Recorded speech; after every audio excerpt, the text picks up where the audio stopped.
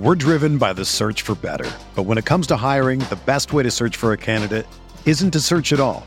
Don't search, match with Indeed. Indeed is your matching and hiring platform with over 350 million global monthly visitors, according to Indeed data, and a matching engine that helps you find quality candidates fast. Ditch the busy work. Use Indeed for scheduling, screening, and messaging so you can connect with candidates faster. Leveraging over 140 million qualifications and preferences every day, Indeed's matching engine is constantly learning from your preferences, so the more you use Indeed, the better it gets. Join more than 3.5 million businesses worldwide that use Indeed to hire great talent fast. And listeners of this show will get a $75 sponsored job credit to get your jobs more visibility at Indeed.com/Blue Wire. Just go to Indeed.com/Blue Wire right now and support our show by saying that you heard about Indeed on this podcast. That's Indeed.com/Blue Wire. Terms and conditions apply. Need to hire? You need Indeed. This podcast episode is brought to you by Coors Light. These days, everything is go, go, go. It's nonstop hustle all the time. Work, friends, family, expect you to be on 24/7. Well, sometimes you just need to reach for a Coors Light because it's made to chill. Coors Light is cold lagered, cold filtered, and cold packaged. It's as crisp and refreshing as the Colorado Rockies. It is literally made to chill. Coors Light is the one I choose when I need to unwind. So when you want to hit reset, reach for the beer that's made to chill. Get Coors Light in the new look delivered straight to your door with Drizzly or Instacart. Celebrate responsibly. Coors Brewing Company, Golden, Colorado. Support for this podcast comes from Wild Turkey Kentucky Straight Bourbon Whiskey. Let's tune in to their one-on-one with Jamal, a real bartender from Old Fourth Ward in Atlanta. I really get into the backstory of whatever I'm pouring, out of respect. There are literally years of experience behind these bottles. Wild Turkey, same recipe since 1942. If you want a true classic, this is what you want to order. Wild Turkey. Wild Turkey Distilling Company, Lawrenceburg, Kentucky. Copyright 2020, Campari American, New York, New York. Never compromise, drink responsibly. Ace is a place with the helpful hardware, folks. At Ace, your backyard's right in our backyard, which means we have hand-picked products that are right for the birds in your neighborhood, like premium bird seed, suet, birdhouses, and feeders. Stop by your local Ace and get everything you need to attract the birds you want, including Ace Wild Bird Food, on sale now. Now through Tuesday only, when you buy 2 20-pound bags of wild bird food, get a third bag free. Only at Ace, the helpful place. Offer valid through February 28th at participating stores.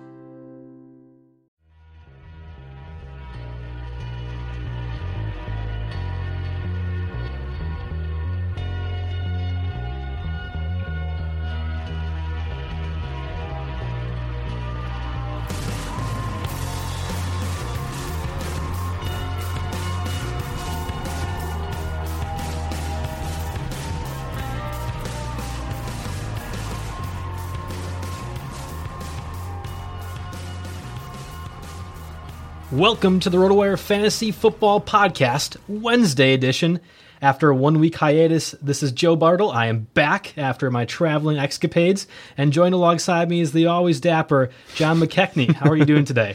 Doing well. It's actually my birthday. So what? Really? Seriously. I got you a cake. Did you know that? I mean, the receipt said it came from my girlfriend, but I mean, Kevin has laid claim to saying that he got it for me. Now you are. Got a lot of imposters around the office here trying to take credit for this cookie cake. It's not really an imposter thing. I was just trying to look out for your best interests. You know, you're my podcast partner, and I wanted to have your spirits high and sugar-filled when this podcast started. So, well, I mean, mission accomplished, man. Perfect. Both. I mean, we're checking both the boxes there. So it's your birthday today, Tom Brady's birthday today, Yep. Todd Gurley's birthday today, and then as the Call of Duty esports editor extraordinaire, I have to mention that it's also Nadeshot, one of the best players in Call of Duty, his birthday today too. How do you feel about putting your name to all those other great players out there? You know, it's very humbling, but it also reminds you that, you know, just greatness can just come from just what day you're born on, and you know, you're just born with greatness, and really you don't have to work for anything. You just kind of come out on August 3rd and there you are. You're just like immediately an awesome person, except for in the case of Tom Brady, maybe. Yeah, I'm not going to even let you pander about yourself anymore. We're going to move on right past this. You and your birthday. We're done with that. Yep. Going on to today's top news, Ezekiel Elliott. It's been announced that he's going to miss some time. There's a lot of question marks with that some time being brought up because we don't know how long. Sure. With a hamstring injury. He's had the case of domestic violence issues kind of, floating around a little bit. Now he has this hamstring injury.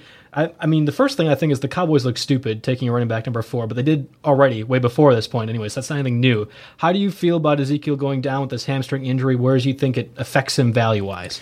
Well, I don't think it dings him too much because, as it sounds right now, this is something you're going to kind of have to keep your feelers out for. But right now, as long as he's out there getting some snaps in the first preseason game or second preseason game, I'd be a little bit concerned if he gets held out of the entirety of the first one. But otherwise, you got Darren McFadden there. He's hurt. Yep. You got Alfred Morris. I guess he's going to start mixing in with first team reps maybe while fun. Well, yeah, Alfred so Morris, yes. Really, really exciting stuff there. So, really at the end of the day, this is just a camp injury. These happen when it comes to rookie running backs, something that we've said before is you worry about their ability to learn the playbook in time or learn the blocking schemes and things like that, and that's something that you don't have to worry so much about with Zeke. So, with that, I'm not too concerned at this point with him. Yeah, that's the main thing for me. Like, as a rookie running back, you want to be in there at camp. You want to be with the guys. You want to be working out with the team and getting, some camaraderie, if nothing else. Mm-hmm. And with this injury, he's not going to be in the field. He's going to be in the rehab room, and it's going to make things a little more difficult for him. He's got so much talent. We all know that. But is that going to affect him week 1, week 2, week 3? Could it carry on into the season? I don't know how the Cowboys are going to treat this. I'd assume since he's the number 4 pick, it's going to be a relatively, take it easy on him, but is he going to come out a little slower out of the gates? I don't know. I think he's still a first-round talent. We're going to dive into him a little bit more as we talk about, the rest of the podcast here, but I'm not too concerned with where he's at. Fair. And let's see, moving on, next item, we've got another rookie here, Josh Doctson. He was spotted today in a walking boot, as of this Wednesday afternoon. He's got this kind of nagging Achilles thing. Obviously, it's not like a torn Achilles, and the Redskins are contending that it has nothing to do with some sort of setback that he's had. But at the same time, you just worry about the Achilles is something where if it is to go, there goes his whole season right there. So I understand the Redskins being cautious with him, but at one point do you sort of parse out where they're being cautious versus this is a legitimate concern? Now, I just want to break this down. This was an injury that happened during training camp and off-season workouts. It was not a college thing, correct? Right. Because you're one of the 2 RotoWire college football experts on staff here, and I would have thought that if this was a lingering condition that had been happening in his college career, the Redskins might not have taken him number 1 in the first round. Right. Yeah. He got through the combine just fine in the pro days, so I don't think there's any sort of indication that he'd have this sort of nagging Achilles issue. Okay. Well, then I think it's fine. I really liked him coming out of college. I thought he was the best receiver. Really, it wasn't even close. I'm not a huge Treadwell fan. Fair. And I thought he was by far the best receiver. It was a surprise to see him to go to Washington. Mm-hmm. With Pierre Garçon's contract ending at the end of this year, I believe, it makes a little more sense that he'll be able to come in. It's a long-term move by them. Right. Fantasy-wise, I don't know. I don't know if I would really be taking him higher than the 8th or 9th round, and this is just going off the top of my head. Even injury or not, I just think that there's a lot of different people on the Redskins, and I'm not a huge Kirk Cousins fan anyhow. So Jordan Reed, Deshaun Jackson, Pierre Garçon, you got a lot of different names in there besides, and I'm not sure Doxson's going to be really one that I want to worry about. As an Achilles injury, dynasty-wise, that's a big deal, but if they take it slower, he should be fine. Right, it's a matter of him, being healthy when week 1 rolls around, but if he really doesn't do anything during the preseason, then he's probably just pretty much off my board because we're talking rookies here. We're talking about guys that need to get acclimated, need to get snaps, just need to get working, even if they're not working with the number 1s. So not only would he be buried behind Garcon, Jackson, Jordan Reed to begin with, he'd also be kind of setting himself back in terms of just learning the speed of the game, getting acclimated. I think that's just so pivotal in your rookie year to sort of be able to get the necessary reps. And if this really does kind of drag on, I'd say a couple more weeks of just like, I mean, I don't know if he'll be in the walking boot for a couple more weeks, but if he's still really limited, and we're talking mid-August, then I'm going to start to be a lot more concerned. That's true. I mean, I was only thinking Dynasty Keeper leagues, but you're right. In a standard format, he would probably be a late-round flyer for me, and I don't think people would be taking him that low. They'd be going higher than that, especially if he didn't perform in the preseason. That's a big red flag for me. Huge. Okay, so next up on the list, Jamaal Charles. It was announced no timetable has been set yet for him to come off the PUP list. So he had the ACL injury last year, blew it out. He's out for the season. That's his second one in his career. Do you feel like this is a little bit of a warning sign for people drafting Jamaal Charles in the late first, early second round? Like, hey, stay away? Yeah, with him it's tough because, you know, he came back so well from the first one, and I think, you know, I'm no doctor, believe it or not, really?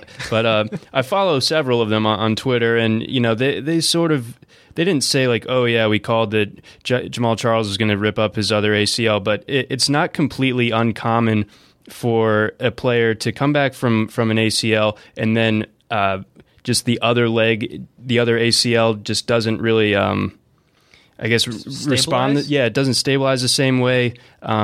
It's sort of just like a there's one, you know, like the Newton's law of physics with the, you know, equal and opposite reaction. Just doesn't work out so well with the other knee sometimes. So I mean, this doesn't totally scare me at this point. I mean, he's an established veteran. They're not going to rush him back. I'm sure he's doing training on the side to, you know, trying to get it all rehabbed. So I'm not totally worried about Charles yet. You know, if you're thinking about getting him in the late first, early second, you already knew that he had this torn ACL. Right. I don't think the PUP list really swings me completely off of that if I was already starting to target him there. Okay, so one, I don't want you talking science ever again. That was terrible, on this podcast. I can't handle any more Newton's law kind of thing. I don't want to hear about PSA pressure, whatever you need in the footballs. Take science out of this, please, for the love of God. That being said, I really think that, you know, I like Jamaal Charles. We've talked about before. I think that he's still a candidate for the first or second round kind of area. That being said, I think that this kind of reminds me of the Arian Foster situation. And we've seen the back end of that play out now when he signed with the Dolphins, and now we don't know who's going to start, like if it's Ajayi or if it's Foster, if it's Drake, or if it's like, I don't know, like Drake's mom. I'm not sure. Like, we just don't know because Foster isn't healthy or doesn't appear to be healthy. Right. I have a feeling the same kind of thing is going to happen with Charles. I don't know his contract situation off the top of my head, but I could easily see the Chiefs saying, okay, bad year, good year, whatever. We cut him at the end of this year. Move off past the money, and we'll give it to Spencer Ware. We'll give it to Charkandrick West, and we'll let them handle it. And then Charles is kind of floating in the wind until beginning of training camp, and he won't be the same. So this might be your last year. Fantasy owners are taking advantage of a Jamaal Charles kind of type of player. Yeah, I could definitely see that, especially in terms of the contract situation where they're not getting. I mean, running backs as it is have a tough enough go with getting contracts in their mid to late 20s, and especially, you know, Charles is about as talented as any running back as we've seen in the last 5 years, but 2 ACLs, those are 2 huge dings against him. So we'll see how that all plays out over the next couple weeks. And then slightly lesser big news. This is more just sort of pecking order, house cleaning type deal. Robert Turbin currently sitting at number 2 on the Indianapolis depth chart behind Frank Gore. So he's ahead of Jordan Todman and rookie Josh Ferguson. Do you have any reaction to that? Do you see that pecking order maybe changing during camp, or do you think that Turbin is a guy that you're kind of interested in now, given that Gore is just so aged? Here's my reaction. I'm sure the listeners feel the same. Like, I don't care. I don't care about the Indianapolis depth chart. Frank Gore is going to be there. He's like, I don't even know. What's a nondescript utensil that you would use in the kitchen? Like, I'm just thinking like he's a fork. Like a slotted spoon of sorts. No, that's even more exciting because he's got little jagged edges. I don't. Fair. Gore just is there. Yes, I'm going to use the fork. I'm going to use Frank Gore in my fantasy league. He's going to be like an 8th, 9th round guy, and he's going to get 600 yards and 8 touchdowns. That's just how it is until he finally goes off into whatever veteran running back landscape that they just go and relax, like off to the pastures kind of thing. Robert Turbin was really good. That's an overstatement. I really feel like Robert Turbin was okay. I would love to be described someday as an okay NFL player, but Robert Turbin was okay with the Seahawks. He has not really nondescript for me. So to me, this is not a big deal. I mean, we're really going to be focused on Andrew Luck, T.Y. Hilton, Dante Moncrief, and Dwayne Allen. Those are the fantasy guys for me. Frank Gore is there. Robert Turbin is there. Fergie Ferg is there. It's not a big deal to me. Yeah, I think we're pretty much in agreement on that one. Nothing overly exciting going on in their backfield. I mean, even if you get a guy like Gore, you're not super pumped about it in all likelihood. That's probably a scenario where you've just gone so heavy on receiver for your first several rounds. You're just like, I need a guy with carries. Yep, and that's basically what it is. All right, so moving on to our probably potentially favorite segment of the day. It's great. The Trent Richardson Hall of Fame watch. Oh man, we took quite a hit this week on the Trent Richardson Hall of Fame watch committee. We're sitting here, we're getting all excited about his run to glory after a few sort of lost years, a very rocky start to his career. He was going to come to Baltimore and he was going to just win the job and just come out and really just kind of be that guy that was deserving of a top 5 overall pick in 2012. He got cut, though. We don't deserve a hero like Trent Richardson. We don't. But we have him. Or we did. He's the hero we need. Yes, but and that's probably fair. I mean, I know we're all joking aside here, but Trent Richardson, he had that one glorious year when he was the number 3 overall pick with the Browns. He did amazing things. Just took him a lot of carries to do amazing things. Yep. And we're seeing that now with the Raiders and with the Colts, and even in the third string battle with the Ravens. Richardson just can't win, despite how in shape he was coming into this. Right. He didn't make it very long into camp. Yeah, some injury stuff happened there, and after a certain amount of time, the Ravens' backfield is already so crowded with mediocre running backs. They're like, well, this is a hurt mediocre running back that we don't have to pay very much, so there's the door. Catch you later, bud. Yeah, and we didn't invest a high draft pick in him, like just about everybody else on the staff. So I can absolutely see why Richardson was showed the door, and probably was for the right cause too, honestly. Yeah, I think so. I mean, bottom line here, Trent Richardson Hall of Fame watch this week, we're trending downwards. We're definitely going to be updating it, though. I mean, I see some very important Trent Richardson news happening as the season progresses, whether it's what he eats at McDonald's or how he does in the DJing bar. I have no idea. I have no idea what Trent Richardson is going to do now that he's not the third string running back for the Ravens. I don't know. Picture surfaces of him wearing a football helmet with like the 2 beer cans on the sides. Oh man, he's just watching, just hydrating. I feel like he's definitely due for one of those ESPN commercials that's like, hey, remember when I was great at Alabama? And then it'll be like turning to, I don't know, Eddie Lacy, who it could very well be down that road like next year, be like, yeah, those were great times. And then we turn to somebody else and they're all talking at the couch at the same time. Yeah. I can absolutely see that happening. Almost like a washed up Heisman house type of deal. Yeah, basically. All right. So this was a segment that I thought up of on the airport. I think on the airplane yes. While I had left the airport. Thank you, Joe, for being an idiot.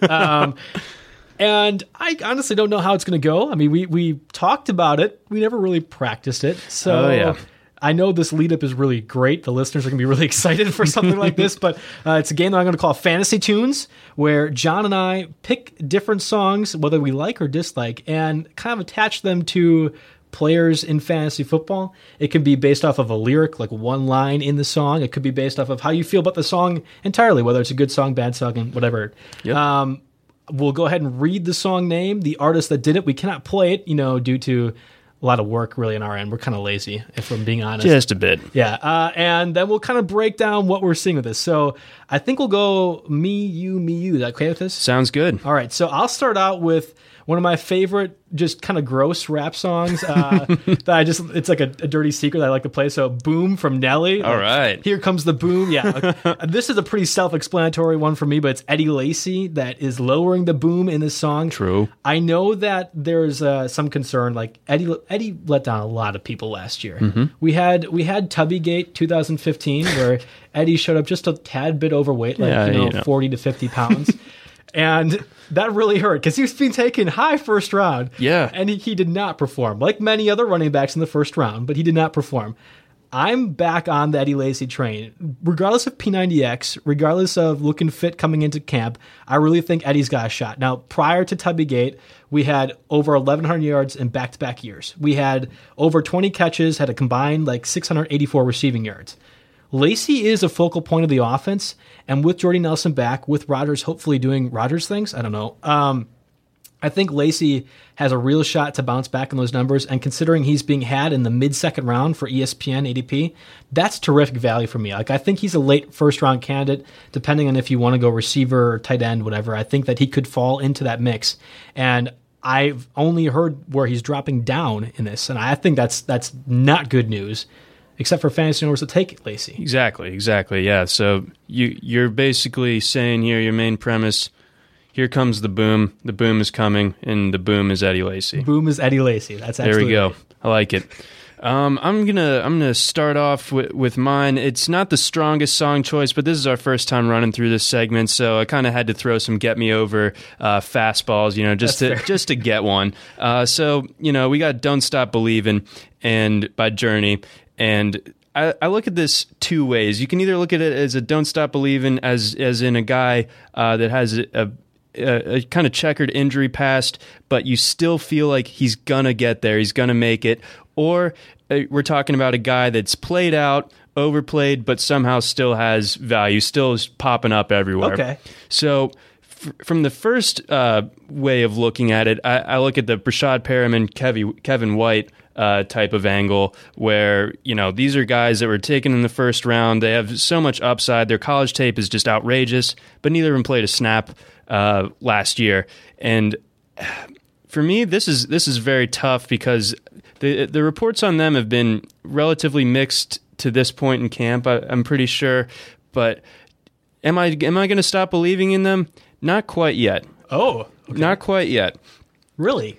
Seriously, yeah. I mean, at least in the case of really both of them, actually, Kevin White. I mean, if his leg thing, ends up being all right and he can get on the field, I think him being across from Jeffrey, that's going to be pretty serious. I had a lot of faith in that coming into last year before, ultimately he was put on IR.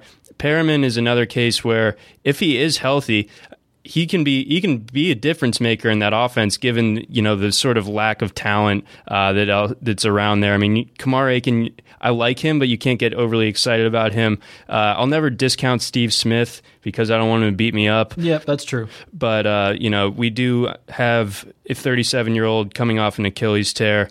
Facts only, just saying. Yep. And then as far as the overplayed guy that's still hanging around, he's a guy that we mentioned earlier here on the pod, Frank Gore. He to me embodies "Don't Stop Believing." You're a little bit tired of it. You've heard it all before. You've seen it all before.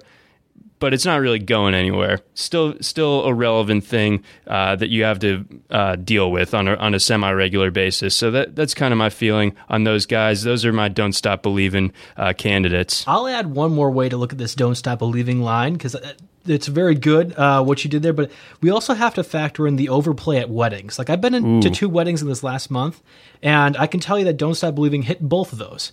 And when I'm thinking of one-stop wonders at a wedding, I'm thinking Rashad Jennings. I think Rashad Jennings has one good week. Everyone's like, oh my God, give me Rashad Jennings. I need that. And then you're like, wow, what mistake did I make for the rest of the season? Whether it's your fab budget, whether it's taking Rashad Jennings in anywhere past the 15th round. To me, that's the "Don't Stop Believing" for Rashad Jennings. Okay, I'll take that in terms of that song, but I gotta say, Journey is not a one-hit wonder.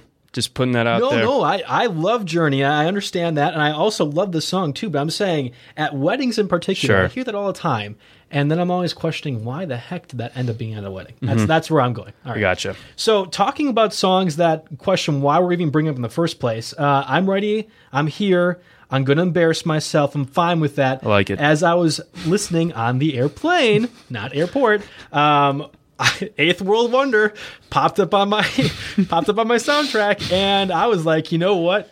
This is a great song. And I don't even care. I love it. Kimberly Locke, thank you very much for bringing that into my life.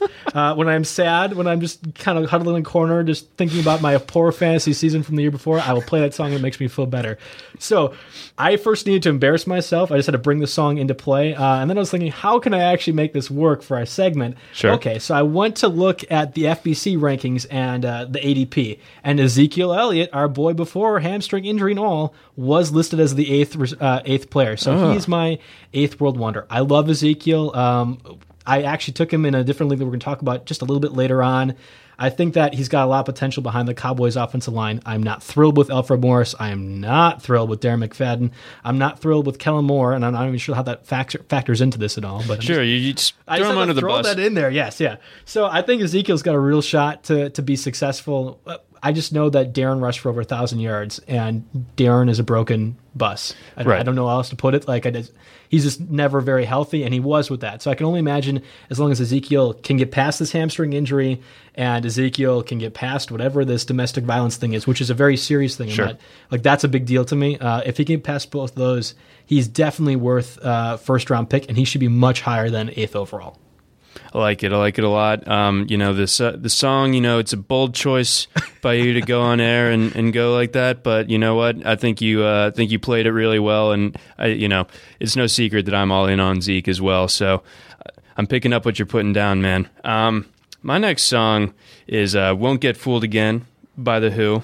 Staying with the classics this week. I'm disappointed you didn't make a fool of yourself in any of these. I'm just saying that right now. This is very saddening to me after I just laid down the 8th World Wonder law. Come on. All right, I guess I'm going to have to bring in some Michelle Branch action next week or something. Yes, thank you. Guaranteed next week will be of that genre, or some Jewel, something like along those lines. Maybe Who Will Save Your Soul. That will be one for next week. Okay. Absolutely. But so Won't Get Fooled Again. After the classic Scream by Roger Daltrey, they kick back in, meet the new boss, same as the old boss. Here we go. Arian Foster, that era is done in Houston, long gone, and now we got the new boss. The new boss. But is he the same as the old boss? Lamar Miller.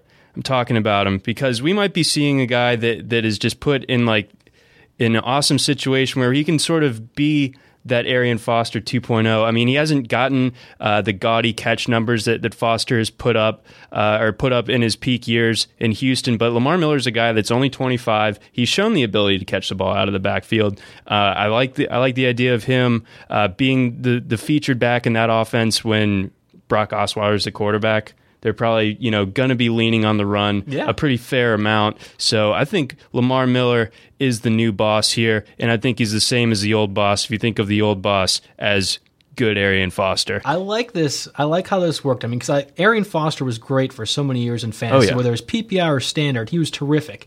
And Lamar Miller could easily have that same kind of impact for fantasy owners. He's mid-first, late-first kind of range for standard league, and I think in PPR he's probably around that too, or I messed it up somehow. That's probably what happened then. Pretty consistently messing things up nowadays. Anyway, Lamar Miller to me is a great person to invest in this year when we're a little lower on him, and then when he goes ahead and gets 1,200 yards and 12 touchdowns, then he's going to be far too high coming into drafts next year. True. So the new boss to me is going to be just as good as the old boss, using your music analogies right now. There we go. I like it. All right, so for my final song for our Fantasy Tunes game today, I'm going to a great rap song. I don't even think this is bad. I won't even knock it. No, this is a classic. Yeah, this is a classic. Eminem, Lose Yourself. I'm just thinking of the very first verse. When I'm getting jacked for something, when I'm ready to write a really, really good note, I put on my Lose Yourself. There we go. I get into it. I look at you had one shot, one opportunity to seize everything you wanted in one moment. Would you capture it or would you let it slip? And I'm thinking, I'm not going to let this slip. I'm going to write this note really, really well. Jeremy Langford, you cannot let this moment slip. I need you to make sure you don't let this moment slip. He's the starter for the Bears right now with Matt Forte leaving for the Jets. We have Kadeem Carey behind him. We have Jordan Howard behind him. We have God knows who else behind him. Jeremy Langford, it's time to shine. I understand that you were not very good in the YPC category last year. 3.6, that's pitiful. That's gross. I get it. You never rushed for over 100 yards last year. I get it. Even with Forte gone, that's a little sad. We have a problem. But I just think back to that Rams game last year where he totaled 182 yards. He had 2 touchdowns. He had like 10 catches and he had like 14 carries. He was amazing. If Jeremy Langford of that Rams game can come for at least even half the season, he's going to be providing very big fantasy dividends for people that draft him in the 4th and 5th round. And I really think that he's got a shot. All I'm going to say is, Jeremy Langford, please do not blow Mom Spaghetti. Yeah, I was going to say, as someone that works in the office with you, Joe, I just want to tell the listening public that Joe's Mom Spaghetti does not end up on his sweater 9 times out of 10. 9 times out of 10. I try not to. It happens occasionally. I just got to crush those notes. That's all I think about. It's my one shot, my one opportunity. All right. Yes, that was tremendous. Moving on to I guess my last song, staying classic again this week. So that is officially my theme of the week. Going with some Bob Dylan. Going with some Like a Rolling Stone. Opening verse. If I may read it, I'm probably reading it about as well as Bob Dylan sung it. Not even tooting my own horn. It's right. Bob Dylan even could admit that. But once upon a time, you dressed so fine, threw the bums a dime in your prime, didn't you? People call, say, beware, doll, you're bound to fall. You thought they were all kidding you. You used to laugh about everybody that was hanging out. Now you don't talk so loud. Now you don't seem so proud. Yes. About having to be scrounging your next meal. That's it.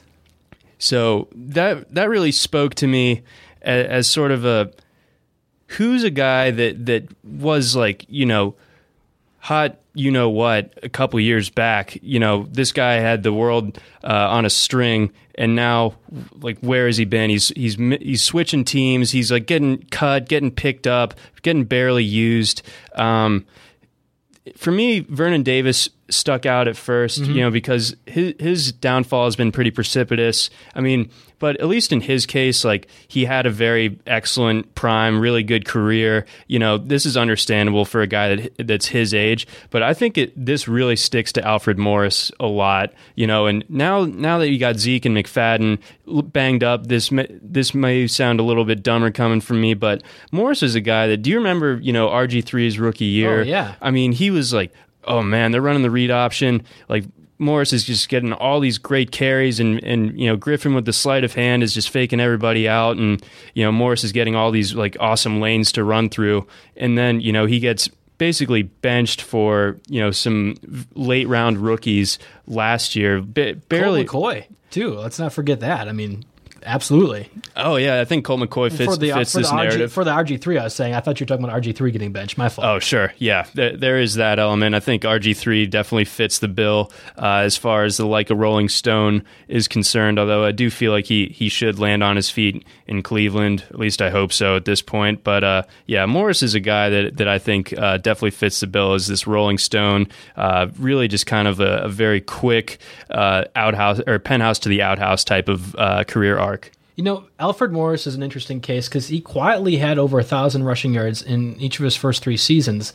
We had that awesome RG3 year, but even before, or like even after that, he was pretty successful. He wasn't anything in PPR, which is why no one really looked at him. But for basically what Jeremy Hill is now, he was just a grounder, get the yardage kind of thing, and get the touchdowns. So Alfred was successful in that sense, and he was always somebody you could count on later on in the rounds, like 4th, 5th, and be like, all right, I just plug and play kind of thing. Sure. That wasn't the case last year. And, it's interesting that you pick a new Redskin and an old Redskin for this, because Vernon Davis was similar. Fantasy purposes, he was the stud for a little while. Yep. It wasn't Gronk blowing out his knee. It was Vernon Davis doing things in the field. So I think this definitely works in my mind. And I also think both are done. Like, I I don't believe in Alfred Morris. Even behind the Cowboys offensive line, I don't believe in him. And I certainly don't believe in Vernon Davis and whatever he's going to do with Kirk Cousins, who I also don't like. So, right. I think that in both cases, these guys are probably on their last contract or close to it, if nothing else. I think so, too. All right, so we've broken down the news that's taken place. We've done our good old Trent Richardson Hall of Fame watch, and we went through a really pitiful Fantasy Tunes segment where we both tried to sing rap read lines that didn't quite make sense for two white guys. Yeah, no, it a little bit of a bumpy start there, but I thoroughly enjoyed it. Yeah, all right. So we'll go down to our bread and butter. I'm going to be in fantasy leagues every week, I think, for the next month. So we have a lot to talk about. I'm never really one to like listening to somebody's league. That's not really my thing when I'm listening to podcasts. So I'm going to try and steer away for that best I can. But I just participated in the Auto New Draft RotoWire one. So it's kind of like a dynasty keeper league. Just breaking down some of the rules. Each person has a $400 budget, so this is an auction league. You can use that money on free agency throughout the year, so you don't want to necessarily spend all that $400 right away come the auction to start. We have a 20-player roster, and the cool part about this is that you can keep players for however many years you want. So we'll go through this a little bit more, but I spent $75 on Marcus Mariota. I'll have him for $75 next year, depending on if somebody bids him up during the offseason program. I don't really know a lot about this. This is my first time being a part of this kind of draft, so I can't really tell you what's going to happen during the offseason, how the prices inflate. I don't know the right word for this right now, but moving up. I can't really tell you that. All I can tell you is I think this is a good way to look at some auction value, both for standard and dynasty purposes, in case there's a few listeners out there that are breaking it down and preparing for that. This is a good way to go ahead and look through it a little bit. So we had about half of our teams drafted. There's some mechanical issues that were taking place, so we couldn't get through all of it. We're going to start it up again tomorrow around 9 o'clock. Don't know why the time matters for the listeners, but I need to immerse you guys in what's happening. So you know what Joe's doing at 9 in the morning. Yeah, well, no, it's 9 at night, but yeah, I suppose. Even better. I'll be studying at 9 in the morning. I should be doing other stuff, but I'll probably be studying. So we had a whole bunch of players go down in this draft so far, in the auction league, and because it's a basically 2 PPR league where we can start another quarterback. Quarterbacks really went off the board right away. There was a lot that were thrown out there. We saw Andrew Luck go $84, Aaron Rodgers $80, Cam Newton $78. I thought that was pretty good prices for those, and they were all right away in the beginning. So we all had a bunch of money to spend, and we didn't want to spend it right away. Right. And I've never done an auction league before, so this was kind of a new experience for me. And we broke it down that way. There's a couple of other interesting numbers I know John, you have in front of you. I'm just looking at Mario spending a whole bunch of money on one particular receiver. Yeah. Is there any of these that you stand out in front of you? We'll go through my team in a little bit, but just any numbers that you see like, oh boy, or oh wow. I'm interested that Drew Brees was the 5th most expensive quarterback taken. I think that's the thing where I would imagine that drafter's strategy is probably to not retain him for too long.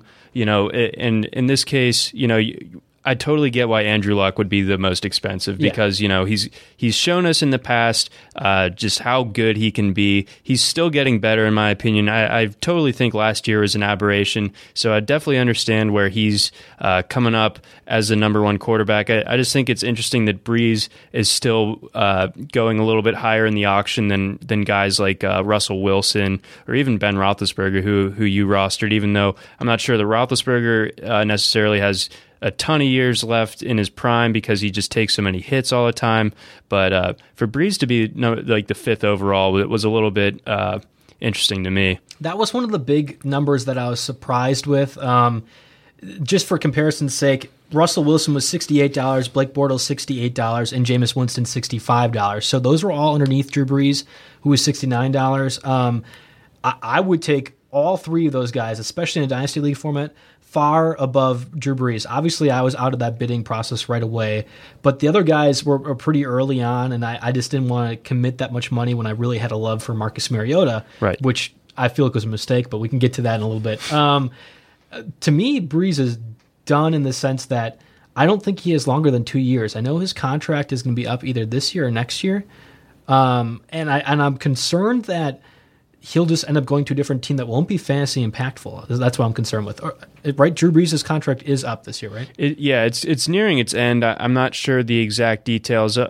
I'll look that up here in a second. But I'm not sure I see him like landing with another team per se, but I could see him just the wall can hit him pretty quick. I'm not saying that Peyton Manning's like it's his own different thing because he had the neck fusion surgeries and all. But what I'm saying is that Brees is a guy that you could definitely see taking that step down, and it happens before you even think, like well before you think it's going to. Like it's something that you're going to draft him at what his perceived value is, and then you're going to be stuck with him. Well, I thought that was going to happen last year, and he ended up rebounding after like a really poor performance. But for me, I'm looking at like, okay, if we were to do this all again next year, would he still be the 5th highest quarterback? Probably not. Like I don't think so. I think that you'd see, or I hope you'd see at least Blake Bortles or Russell Wilson or Jameis Winston or even a guy like Kirk Cousins. Again, I don't like him, but if they would actually go ahead of Drew Brees in this situation. Where I got Roethlisberger, I think he was like 8 or 9, $63. I felt really comfortable with that. He was one of the guys I targeted coming into the draft because I think he's got a few more years in him, like 3 or 4 is what I was thinking. And in the dynamic Pittsburgh offense, I need a Roethlisberger kind of guy, if nothing else, because I'm waiting on Mariota to be that man, that one person in shining armor that can count on each and every week. And I don't think he's there quite yet. Sure. Yeah. So, that's a really good sort of insurance policy because Roethlisberger is a guy that I'm going for in a lot of just single season formats because you just got to love the supporting cast that he has around him. Even if Le'Veon Bell is suspended for a couple games, I noticed that you still weren't really particularly deterred by that. Not one bit. And we've discussed that before. I was not deterred at all. I've liked him coming out of Michigan State the whole time. So like, it's not a big deal to me, the suspensions. I don't like that we have to keep dealing with it, but at least it's not like you killed a person, Aaron Hernandez style. Like sure. There's worse things than, indulging in a few extracurricular activities outside of the football field. Right. Shows a bit of stupidity in my mind, but again, I'm not going to knock somebody necessarily for that. Before we go into Le'Veon Bell, though, I want to talk about 2 picks that I thought were on completely different sides of the spectrum money-wise, and they're both from our college football dynasty expert, Mario Puig. I keep bringing him up on this because I think I respect him so much. That's why I'm bringing him on our podcast. He's a brain, yeah. Julio Jones was the highest player in this PPR format league. He went for $100. The next closest player was Antonio Brown with 87, and then we had the Andrew Luck, Odell 84 range. So I'll say it, he grossly overpaid for Julio, and he said as much in the chats. He just loves Julio so much. To me, that was a shocking price to pay when we're seeing Antonio and Odell go in the mid to late 80s range. I don't think Julio is that much better than Odell. Like I honestly think that if I were to go and do this over again, I'm putting more money on Odell than I am on Julio Jones. I think that Jones, when he's healthy, and it always seems like he's not like injury prone to the extent where he's like missing half the season all the time, but it always feels like his ankle or his hamstring or his knee just kind of bites on him a little bit, and it takes him away from being completely 100%. But maybe this is just me being influenced by Mario, but when Julio Jones is 100%, I don't know if there's a bigger physical freak in the NFL now at the wide receiver position than Jones, especially now that Calvin Johnson's out of the league. For him to go $13 ahead of a guy like Antonio Brown, when we're talking, in segments of $100 here, I mean, he's spending a quarter of his salary. Right. And how much would you say that the general population in your draft was leaving for like free agent bidding? Well, it sounds like it's going to be about 25 to 55, 65 range. We don't really quite know yet. I know that I have spent the most money out of anyone in our league, and that's because, I have not done a very good job of saving. I just really liking a few players. But I still have about $120 left, and I have a roster of, looks like 15 that I need to fill out, and I'm going to be peppering a few of the younger guys in the mix there. But so I'm saying about 25 to 55 is what people are expecting to leave behind. Okay, so you factor that in, and you're really going all in with this. I mean, Mario's definitely pushing his chips to the middle of the table, saying, I 100% believe that Julio Jones not only is going to be the best receiver this year, but for several years to come. And he's worth every penny of the 1/4 of my entire budget. Yeah, I mean, that's the thing. I'm a little concerned because there could be a place where somebody tries to inflate his price and force Mario's hand. I'm not sure how that situation would be beneficial for him, but, I got to trust his judgment for most of this stuff. I think about physical freaks, and you're right. Julio is amazing. You look at a guy like Allen Robinson, who's 6'3" and just as big as Julio is, and he's got a young quarterback like Blake Bortles and a young dynamic offense that's still changing, still developing around potentially Allen Robinson. True. And considering he went $65, I mean, that's $35 less than Julio. That's a big, not a red flag to me, but like, okay, yeah, I'm not sure I would have valued Julio as high as Mario did. Okay, that's an excellent. Yeah, Robinson right there is a really good signpost or measuring stick for where you're really seeing Jones versus Robinson here, because $35 ahead of him. That really is significant, especially when Julio's you consider the better player. Sure, but Robinson is in that offense that's exciting, and we imagine it's only going to get better. I think this is what is going to be his third year. Right. So, I mean, there's so much upside there, and Bortles is only getting better. I know some people can ding Bortles for the catchability of his passes, this and that, but I feel like he's an awesome option in terms of fantasy. Yeah. So we're ragging on Mario. I get it with the Julio thing. Like, that's a lot to put in on one player in particular. Looking at his roster after that, to build out when you're putting so much money on one player, you have to find smaller people. Now, he went pretty big in the college area, which we're going to get to in a little bit, but the one pick I really liked that I feel like got able to sneak out of there was Carson Wentz for $30. Like, to me, that was a big deal because I really liked Carson Wentz. Out of the two rookie quarterbacks, Carson's by far my favorite. Okay. I do not believe in Jared Goff. I don't think he's going to be that good, and especially in the Rams offense where the offensive line isn't all that great. You don't have many receiving options, and if the offensive line isn't great, Todd Gurley might not be great. You're going to have a lot of pressure on Jared Goff, and I'm worried that it'll be a situation like Derek Carr was with the Texans when it first came in. He's beaten, battered, and has no one to throw to. Like, that's a big deal to me. Carson Wentz, on the other hand, I think he's got an not established coach. I mean, Doug Peterson, this is his first year, but I think an established formation, established what we're trying to do on offense. Right. And he's got skilled people behind him. I mean, Jordan Matthews, we have Ryan Matthews, even a little bit of Darren Sproles mixed in there. Mm-hmm. There's Nelson Aguilar, their first-round pick last year, too. And, they have 13 tight ends that seem to be productive every year, like Brent Selleck and Zach Ertz, too. So, to me, Carson Wentz is by far the better option, and he got him for only $4 more than Jared Goff. Now, both are in the bottom half of where the quarterbacks are taken, which I think was a mistake on all of our part. We should have probably bumped both those guys up a little bit more. Yeah, just make them sweat for it. Yeah, you're right. But to me, Carson Wentz is a great buy, especially if you're Mario and you're like, okay, this might not be my year because I have a few guys I'm waiting on college-wise, but boy, oh boy, I'm going to turn it up when it comes in 2 or 3 years. Yeah, exactly.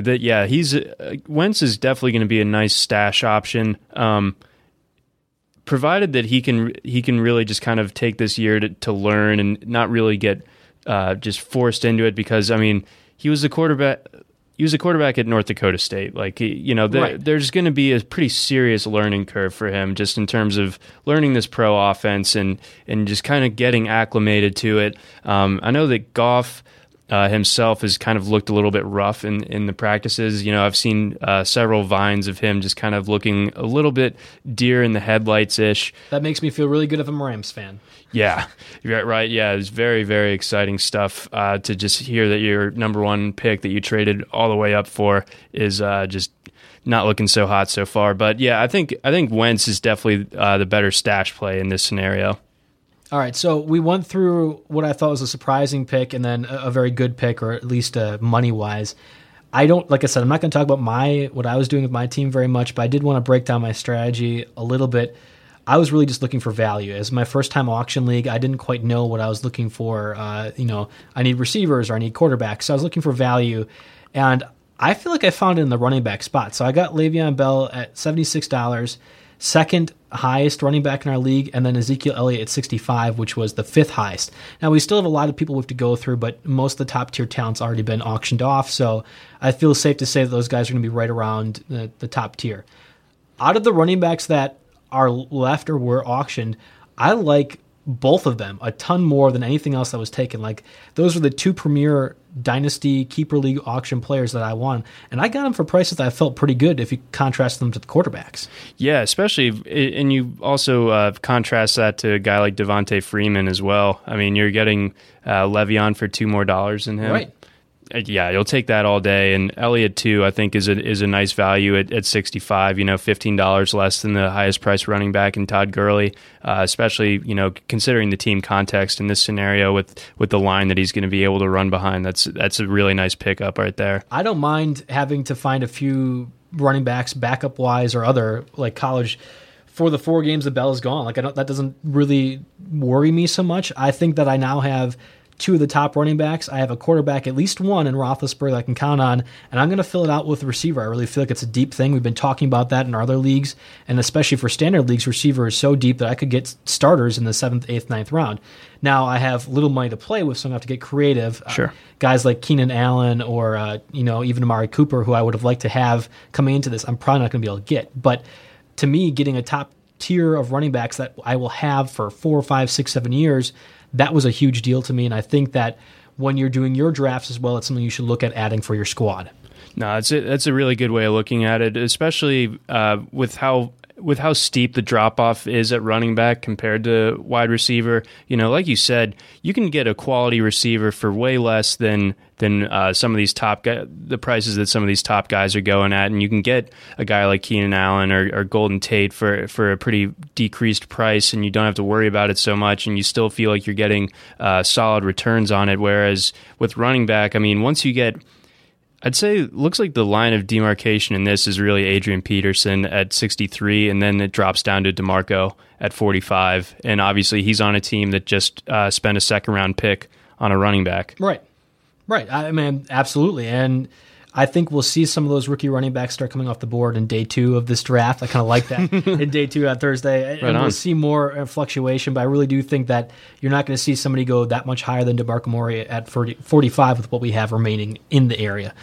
So with a couple minutes left on the clock here for our podcast, we have the unique aspect of the auto news that you can take college players and kind of sit on them for years. Their stats don't count for your team, but they're like a stashed away spot. So, of course, Mario was really mining the college field.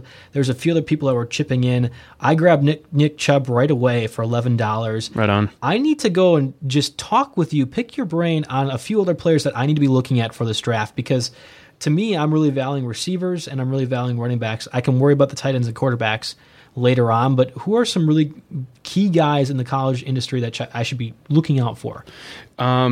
Really kind of deep dive dynasty. This is a guy that is a true sophomore. He gets a lot of hype in sort of the deeper draft Twitter circles. This one guy I follow is kind of leading the charge on this guy. Darius Geis at LSU is a guy that you're going to want to keep an eye on. He's Fournette's backup, so you probably don't know a ton about him. Okay. He only got like 80 carries last year or something like that, but I think he was averaging about 8 yards a carry. The guy is this one guy argues that he's better than Fournette. Wow. Right? And and Fournette went for $20 in our league. That's a pretty high price for a college running back. He's not even going to be playing for an NFL team. $20 is pretty high. So you're saying he could be potentially better than Fournette. That's what some people are saying, and I've been kind of going through writing up our outlooks for the college season, and I looked at Geis's tape, and it is really impressive for a guy that's his size, that has the kind of shake and flexibility. He's a really impressive guy. So he's someone to look out for. I think Dalvin Cook, he's a draft eligible guy this coming year. Florida State's running back. I'd say he's probably like the biggest or the best big play threat in the college game right now from the running back position. His speed is just like outrageous in terms of, he gets the ball and he's gone. Okay. It's really unbelievable to watch. I remember just last year, we're watching a Florida State game. He rips off, 30-yard run, and then, oh crap, he's on the sidelines, just getting his hamstring like rolled out mercilessly on the table, and we're just like, oh boy. And then two snaps later, he's back in, running off the left tackle for a touchdown. Now he's a Heisman Trophy candidate. For this year, correct? Yeah, and Florida State is the kind of team that could compete with Clemson for the ACC crown, and with that, he should be able to be in that conversation. Is there any receivers in particular that I should be trying to focus on? We already had Corey Davis go off the board, but that really hasn't been a mind that's been unearthed too much in this league, and that's probably going to be what happens. I don't imagine many of these guys are really diving too deep into the college area ranks, but I want to make sure I have the upper hand of Mario, and I need to find some receivers. Okay, fair enough. As far as receivers are concerned, some people really like Mike Williams from Clemson. He missed pretty much all of last year except for maybe the first quarter of the first game because he fractured a bone in his neck, kind of a scary incident, but he's got serious talent. He's a big guy, really fast, pretty much everything you look for in a receiver, and all signs are pointing to him being back healthy, ready to go. So he should be Deshaun Watson's top target this year, and Deshaun Watson, for my money, is the best college quarterback we've seen in pretty much since Jameis. So, I was going to say before Andrew Luck. I mean, talent-wise, is he better than Andrew Luck? Or? Oh no, I'm not. Okay. I'm not going to bury myself under that take. Gotcha. All right, gotcha. But Watson's a guy. I was there for his first game. Clemson started a fifth-year guy that had just kind of sat on the bench for a while, and then they were really struggling. They bring in this true freshman, and he starts dominating. And then, for whatever reason, Dabo took him back out. I mean, Clemson really kind of had Georgia on the ropes in that game and could have stuck with us, but then it ended up kind of being the Todd Gurley game. Now I'm getting all sentimental. Well, yeah, but after everyone's but Mike Williams is a receiver that you'd look out for. I have always had reservations about USC wide receivers. Yeah, Marquise Lee is my favorite one that ended up being not very good, but I thought he was going to be terrific. Sure, and Aguilar, I mean, it goes all the way back to the Mike Williams. Oh, yeah. Geez. Of course, lines. So they have this guy, Juju Smith-Schuster. Okay, yep. And he kind of looks like he's cut from a different cloth, from these other guys, because USC's offense and just kind of overall talent isn't quite what it's been in recent years, but he really looks the part. He's a big guy, just unbelievably athletic. He makes a play every week, it seems like, where he's just completely embarrassing someone, probably to the point where they'd consider quitting football. Juju is a boss. He's young, so you like that from a Devy perspective. So he's going to be draft eligible this year. I see him having a huge year, despite the fact that Cody Kessler isn't back, so they're going to be breaking in a new quarterback. Still kind of need to see how that all plays out, but I have no doubts that Smith-Schuster is going to be a guy to look out for this year and beyond. Give me one quarterback before we head off. One quarterback that you think, okay, he's probably going to be a first-rounder next year, and he can't be named Deshaun Watson. Okay, so a first-rounder for 2017, not 2018? Right. I know I'm putting you on the spot here. We don't have this in the podcast notes. I'm just going off of your knowledge that you can handle this one. Okay. I think Brad Kaya is a guy that is probably... He checks a lot of the boxes. For me, he doesn't totally bowl me over with his talent, but he's come into Miami and he started from day one as a true freshman. He's impressed every single game along the way, despite having a supporting cast that is all talk and no actual sort of substance behind them. A lot of guys that are just names that turn out to just be bums, in my opinion. But Kai is still a guy that he's very poised in the pocket. He's kind of looked like a pro since his first game. So he's someone that I'd be interested in. I notice here that you're pointing out Mario picked up DeShone Kizer from Notre Dame. Yep. At $5. I think the price is right there for sure, because he's basically taking a flyer, kind of just a lottery ticket almost on Kizer, because Kizer, I think he's a better NFL prospect than Malik Zaire, who's the other quarterback on Notre Dame's campus. I'm pretty certain of that just based on what I saw from Kizer last year. But Zaire might be the better college quarterback. And that's the way it happens sometimes. You have to understand a coach will like the way a certain guy plays in a system better than another guy. Zaire won the job last fall, got his ankle just totally shattered against Virginia in the second week of the season, and that's where Kizer comes in, and obviously he impressed Mario. He's got the frame, he's got the arm strength, he's got the mobility, so those are traits that you really like a lot. So with that, I definitely can get behind Kizer kind of being a sneaky late riser in the draft scene coming up next spring. Very good. Well, I appreciate you giving me some insight on what I should be looking for the college part. I'll update you guys as best I can through Twitter. I'm not going to come back to this really too much on the draft day 2, Thursday. If you guys are interested, we'll go ahead and break down more drafts from either you or from me for the next couple of weeks. But I think that's it. I mean, this is the end of our Wednesday Fantasy Football Podcast. It went swimmingly, not surprised. We broke in the new fantasy tunes, Trent Richardson Hall of Fame watch.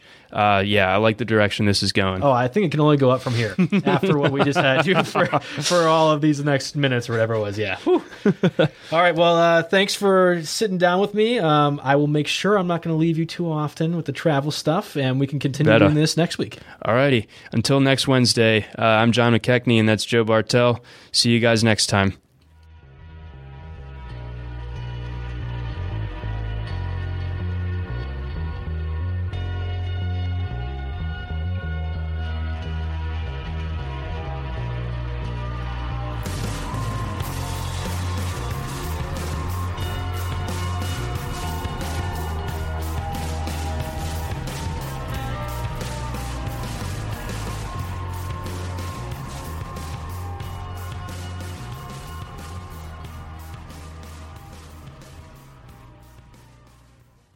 Napa know-how. A Napa guy knows that by the foot, there's no better ride than an old station wagon. Room for 6 people facing forward, 2 people facing backward, and a whole lot of luggage, lumber, and bicycles haphazardly strapped to the roof. If you can parallel park that beast, you can park anything. And with some quality parts and a little Napa know-how, you can keep your land ship running longer, stronger. It's not obsolete. It's a rare treasure. That's Napa know-how. Napa know-how. Everyone is talking about magnesium. It's all you hear about. But why? What do we know about magnesium? Well, magnesium is the #1 mineral that 75% of Americans are deficient in. If you are a woman over 35, magnesium will help you rediscover balance, energy, and vitality. Magnesium supports more than 300 enzymatic reactions in your body, including those involved in hormonal balance. From functional medicine doctors to mental well-being and female hormone experts, we all know that magnesium is the one mineral to improve all aspects of well-being and health. But which one? Magnesium Breakthrough from Bioptimizers, the trusted choice recommended by leading experts with 7 best-absorbed forms of magnesium to ensure your body receives the support it needs for overall well-being. Go to bioptimizers.com/balance today and use code BALANCE10 for 10% off. Support your journey to wellness at bioptimizers.com/balance.